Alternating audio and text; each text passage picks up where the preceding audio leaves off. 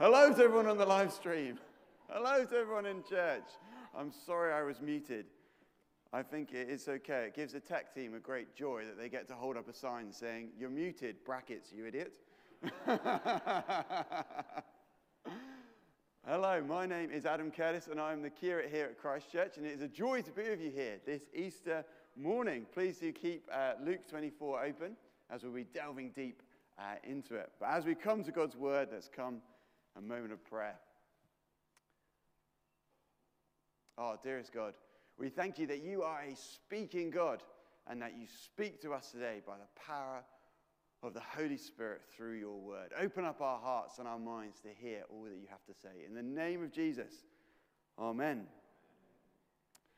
How many of you here made a New Year's resolution? It was 3.5 months ago. How many? Let's have some hands up. Okay. We've got a few hands. Not many. Incredible. Okay, out of the few hands we've had, how many of you kept those New Year's resolutions? Oh, okay, well done. We've got some promise makers, promise keepers right there. Like, it's quite common, isn't it, to make a promise, even if that promise is just to ourselves, that I'm going to do this diet, or I'm going to do that much exercise, or I'm going to complete the Bible in the year for the 20th time, or whatever it may be. We make this great promise to ourselves at the beginning of the year, and actually it can be quite hard to keep it, hard to fulfill it. And today we're going to be thinking about how Jesus, he makes some pretty big promises, some pretty big claims. Do you know how many times in Luke's account, Jesus promises, makes a direct promise, because there's a few allusions, makes a direct promise that he's going to rise from the dead? Anyone want to hazard a guess? Any hazarding a guess? Oh, Edward Foster makes the claim 3. So, Edward Foster, I'm afraid it isn't 3, it is actually 2. So Jesus claims that he's going to die 3 times, but he claims that he'll rise from the dead twice. But good guess. Thanks for saving my face there. There you go. That's why you have a housemate. So in Luke's Gospel, Jesus claims that he's going to rise from the dead twice. Let's have a look at one of those claims. Luke chapter 9. Luke chapter 9, verse 21. That's found on page 1136. Luke chapter 9, verse 21. Jesus strictly warned them, so he's talking to his disciples here, he strictly warned them not to tell this to anyone. And he said, the Son of Man, another title for Jesus, the Son of Man must suffer many things and be rejected by the elders and chief priests and teachers of the law, and he must be killed, and on the 3rd day be raised to life. Then he said to them all, if anyone will come after me, he must deny himself, take up his cross daily, and follow me. For whoever wants to save his life will lose it, but whoever loses his life for me will save it. So Jesus makes a pretty big promise there. He's gonna die. He's more than just that. He's going to be rejected by the elders, the chief priests, and the teachers of the law. He's going to be killed, and on the 3rd day, he'll be raised to life. That's a big promise. But what's interesting here, as he's making this huge promise, he's making other promises as well. We look down at verse 23. If anyone will come after me, he must deny himself, take up his cross daily, and follow me. For whoever wants to save his life will lose it, but whoever loses his life for me will save it. On one hand, Jesus is making this huge promise, I will die, but I'll be raised to life. And on another hand, Jesus is making another huge promise, and those who follow me, they too will die, but they too will be raised to life. As Jesus makes a huge promise about himself, he also makes a huge promise about all those who would follow him. And what does it mean to follow Jesus?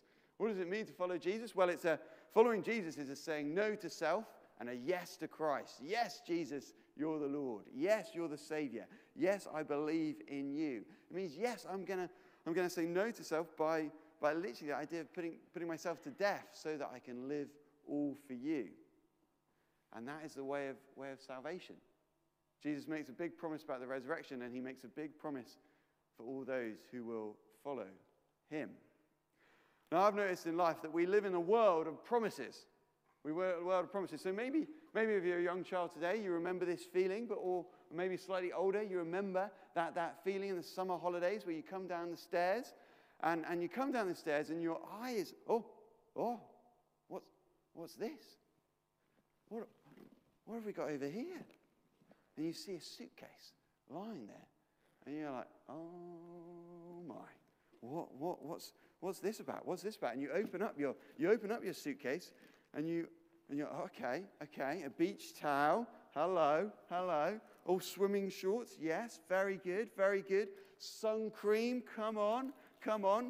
Some incredibly trendy flip-flops. Wow. Mama's really got an eye for fashion there. And as you see all these things in that suitcase, you're like, oh, and then you run into the kitchen. You're like, Mom, Dad, what's going on? And they're like, well, we're going on holiday. They're making us a promise. We are going on holiday and we're going to the seaside. And that is like the best news ever. We live in a world of promises.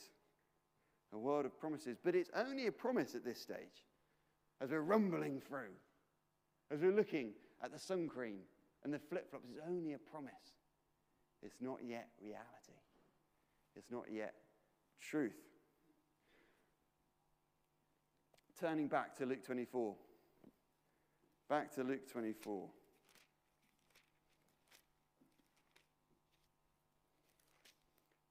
Page 1160. Luke 24.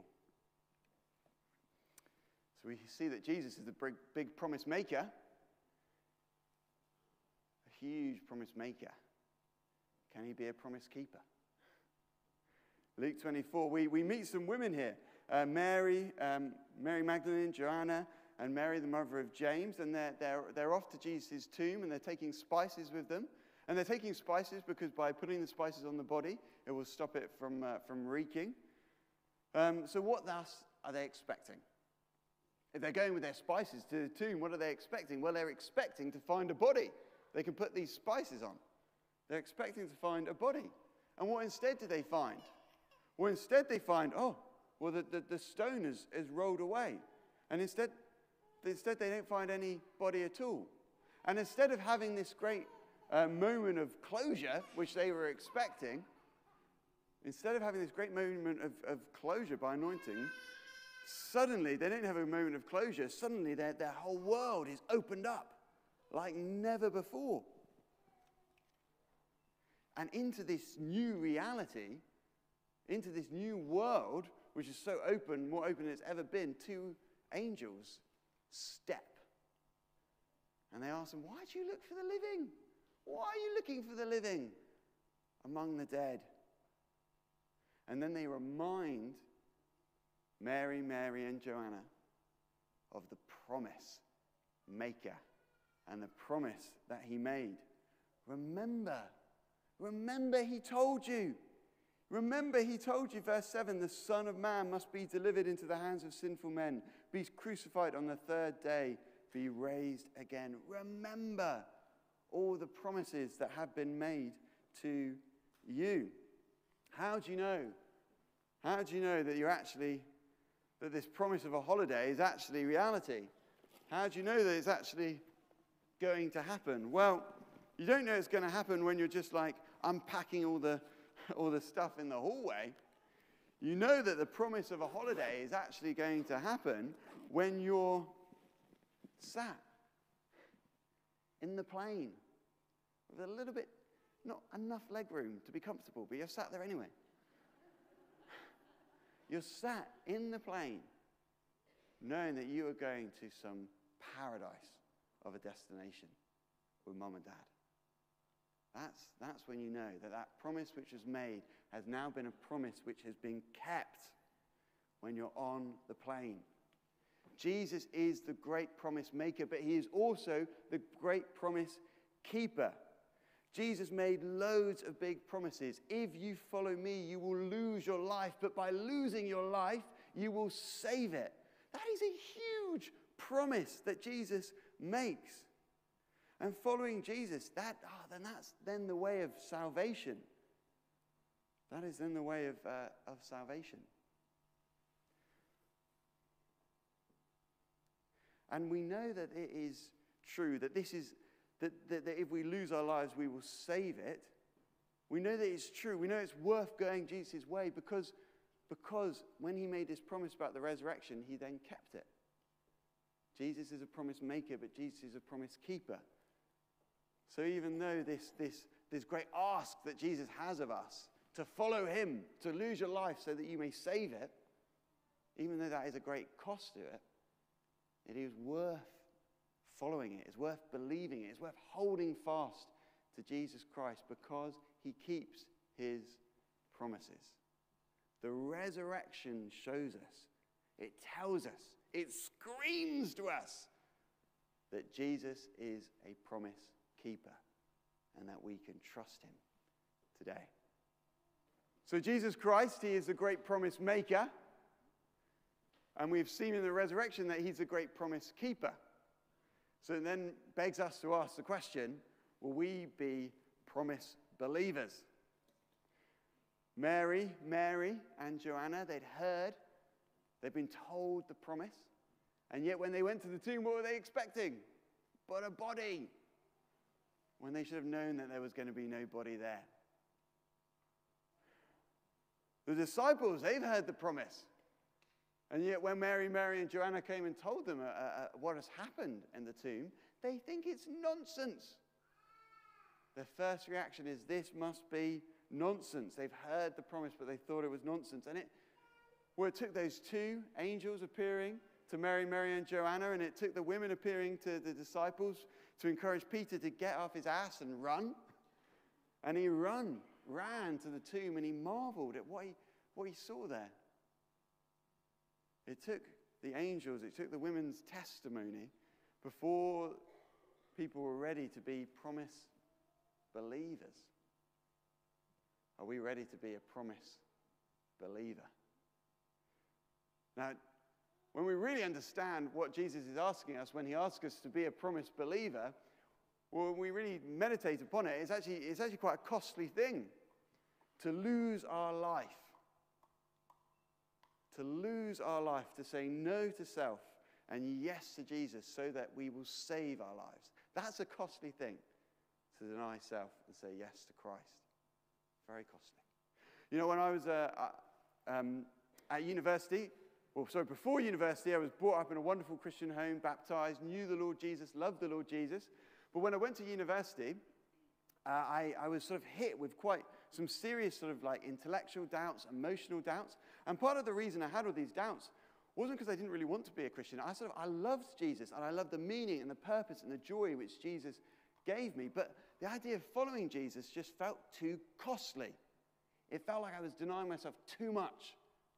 And I just don't know if I want to do this anymore. I don't know if I believe this anymore. And I just want to walk away from all of this. And I was sort of getting myself into more of a mood, spiraling down into a mood because of this. And then I spoke to a friend of mine, a guy called Sam Liu. And I didn't really want to be honest with him. So I just said that I just wasn't in a great place spiritually. I just sort of left it at that. And Sam, being this great encourager, which he was, he read from an account of the resurrection, and then he prayed for me. He read from an account from the resurrection, and then he prayed for me. And what's interesting, he then gave a few words about the glories of the power of the resurrection life in one's own life. And all true, all wonderful. But the thing which really struck a nerve, and the thing which really hit my mind when he read that account of the resurrection, is that yes, Jesus asks us to pay a cost to follow him, to deny ourselves, to lose ourselves so that we live for him. And we save our life because of it. But yeah, he asks us a cost, but he provides us with a mighty reason. He provides us with a mighty reason. Our faith, to be a Christian, it isn't this like anti-intellectual sort of exercise where we've just got to sort of put a blindfold over our eyes and just leap just purely into the darkness. The Lord God, through creation, through his word, through the resurrection, gives us a whole heap load of reasons to believe in him, to trust him. And what was interesting is my friend Sam read out that account of the resurrection. this reason for why the resurrection is true sort of popped into my head. And I'm almost embarrassed to sort of verbalize it nowadays because it's a highly offensive reason why the resurrection is true. In old Roman sort of times, in old Jewish sort of times, in 2,000 years ago, if you were to go to a court of law and you wanted to prove a case in a court of law, well, a woman's testimony had zero validation. It meant nothing. It meant nothing. Only the testimony of a man was accepted. And what's fascinating about this story of the resurrection right here, if this was a made-up story, if the early Christian church had got together and were like, okay, we're going to make up the story of the resurrection, what would they have done? They surely would have chosen the most realistic evidence in their day, and they would have used the most realistic evidence of their day and their time to validate the resurrection. Surely that's what they would have done. They would have had it being 2 men or 3 men going to the tombs and meeting an angel rather than 3 women, because they would have been like, oh, well, in our day, the prejudice of our day means that's what people are going to believe. But they don't do that. They don't write what would have been the most realistic explanation of the time. Instead, they write that 3 women went to the grave and discovered the empty tomb and met the angels. And why do they write 3 women? Because that's what happened. Because that's the truth. Because that's the truth. And what's fascinating is the more you sort of research into the resurrection and its historical reliability, the more like overwhelming the evidence becomes. This is a word from a High Court judge. Sir Edward Clarke wrote, "As a lawyer, I have made a prolonged study of the evidence for the events of the first Easter day. To me, the evidence is conclusive, and over again in the High Court, I have secured the verdict on evidence not nearly so compelling." When Jesus asks us to follow him, he asks us to lose our life. But in asking us to lose our life, he's saying this is the way of salvation. This is the way of sins forgiven. This is a way of life eternal. And he doesn't do it on a meaningless, empty promise. He makes a mighty promise, and then he provides mighty evidence. Jesus is a promise maker, and he is a promise keeper. Will we be promise believers? Will we hold fast to the story of the resurrection? Will we hold fast to Jesus Christ? Will we lose our life knowing that as we lose it, we will find it in Christ? Let me close with a word of prayer. Our dearest God, King of kings and Lord of lords,